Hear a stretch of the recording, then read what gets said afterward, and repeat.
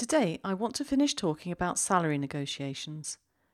The time to really negotiate is at the point when the company makes you an offer. If you're at this stage, you are so close to getting the job you want that you should be hopping about with excitement and joy. It's this abundance of positivity that I'd like you to take into your salary negotiations. After all, you've got to this point because the company that you really want to work for really wants to employ you. How fantastic is that?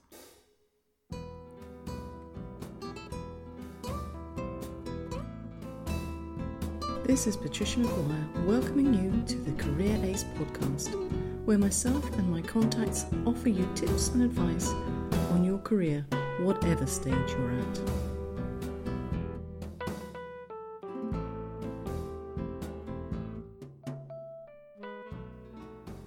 When I was doing the research for this podcast, looking for statistics to back up my experience, I came across something that blew my mind away. Did you know that approximately 37% of people negotiate their salary package? Only 37%. Now, I knew things were bad, but not that bad. And I had a gut feeling that it would get worse if you isolated only the female job-seeking population. What I discovered in a book by Babcock and Lachauvet called Women Don't Ask was that only 7% of women negotiate. Now granted, that was written in 2003, so things might have improved. But even so, come on ladies, you're doing yourself no favours. Imagine if you add, an extra 5% to each job offer you made, or each salary negotiations you make throughout your career. How much better will your end salary be? Just leave that thought with you. So let's get cracking with negotiating a better deal than the one that's on offer, remembering that the aim is for you and the company you're going to join to feel really good about each other at the end of the negotiations. You'll both feel like winners and you'll both be really looking forward to the time that you join their team. How are you going to do that? By recognising that you could not be in a better position to negotiate than you are right now. You're being offered a new job because the company really wants you to be part of their team. So throw away any negativity and any fear that you're feeling because it has no place in your life at this time. Being offered a job is a very emotional experience. Not just for you, but the person making the offer. So although you're jumping for joy inside, retain a bit of calmness and say to that person that you're really excited they want you to join the company, but you'd like a little bit of time to read through the offer and come back to them. And try and make the appointment to go back there and then. And try, if at all possible, to have a face-to-face discussion, because that works so much better. Now, if you've been listening to the podcast already, you'll know how much I bang on about preparation. So you've probably done some, but now you're going to need to do some more. Such as, what do you want in your job offer? You'd like more money, naturally, but there are other things to look at. Things like, pensions or holiday, whether they'll let you to work from home or do flexi time, all sorts of things. Make a list of things that would be really beneficial to you, which they've not yet offered.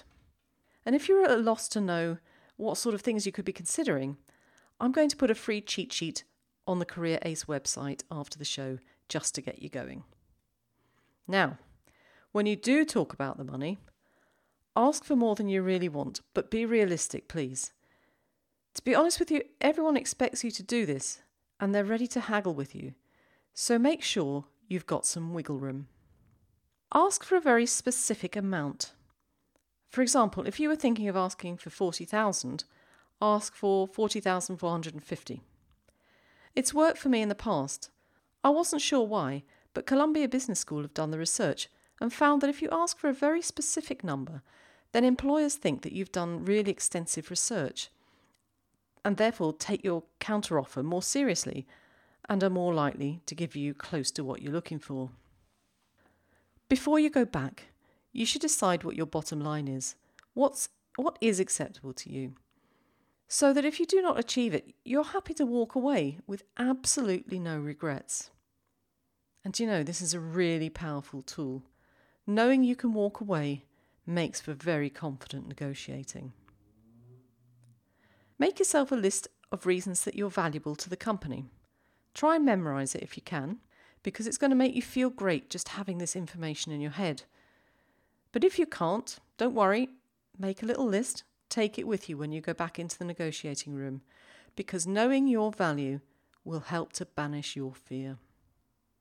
And if you've kept notes throughout the interview process, make a list of points that you've made that triggered positive responses in your interview.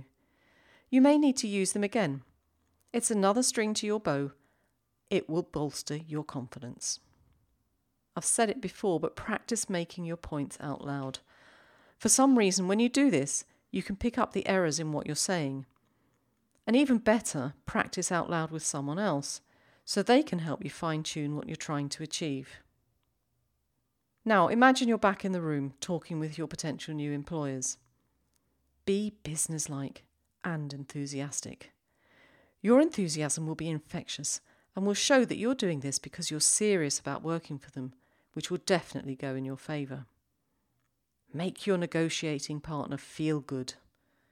Remember when I said it was a very emotional experience for both sides? Well, if the people who've made the offer to you know that you're taking it seriously and really want to work with them, that's going to make them feel great.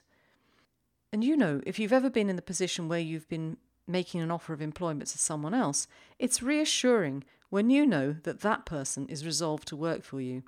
It definitely helps the process along.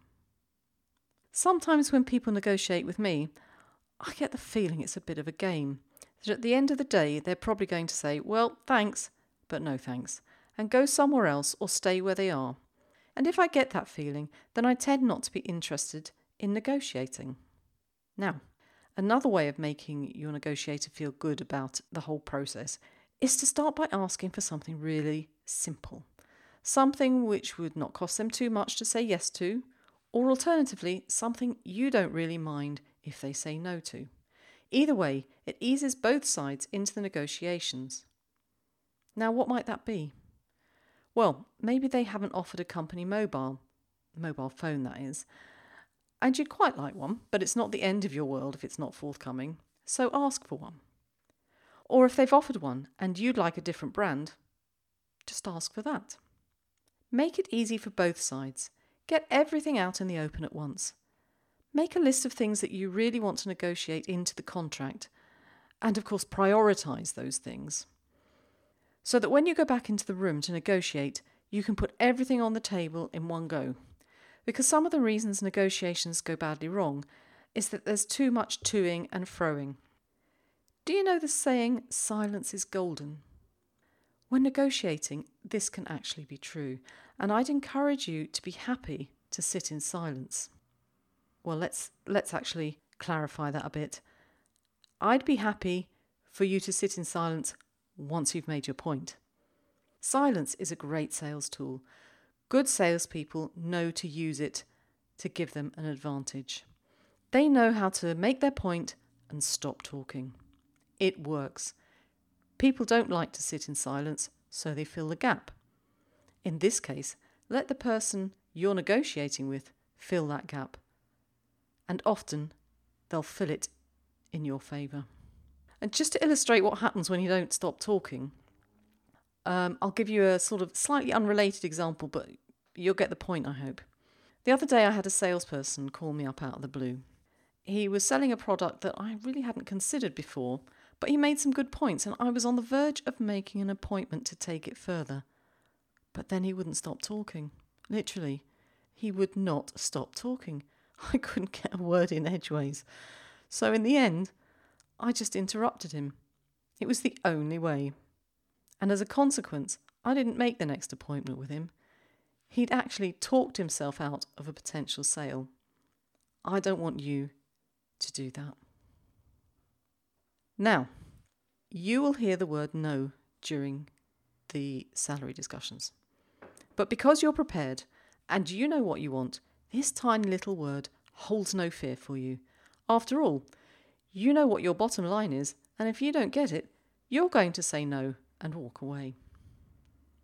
Another really positive thing in salary negotiations is the way you use your body language to do the talking for you.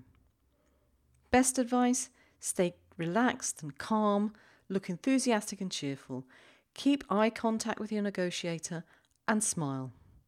The impression of cheerfulness brings a positive vibe to the whole proceedings, and that can only go well.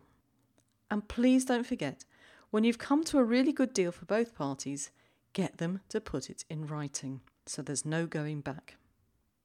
Anyway, that's it for today. Next time, I think we're going to talk about counteroffers. If you're not sure what that means, come along next time and have a listen. Thanks very much for listening. It's always appreciated. And don't forget, if you want to have an idea of the sort of benefits you can add to your package, there will be the free cheat sheet on the Career Ace website. That's thecareerace.com. And you'll find more free resources about how to go about developing and accelerating your career and your job search. And if there's a topic you want me to cover on the podcast, just drop me a line. You'll find the contacts on the website as well. As usual, I'd like to thank Purple Select Consultants for supporting me to do the production of this podcast. I couldn't do it without them. And finally, thank you once again for listening. I'll talk to you soon. Don't forget to stay positive and get yourself a great deal.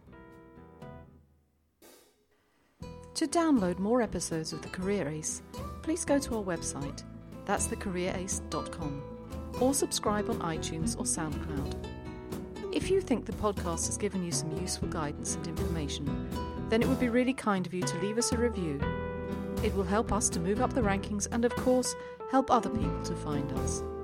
If you'd like individual consultations with me, to take part in webinars, receive our newsletter, or obtain information about our publications, then go to the Career Ace website and subscribe to our mailing list. You can find everything you need at thecareerace.com. Accelerating your career.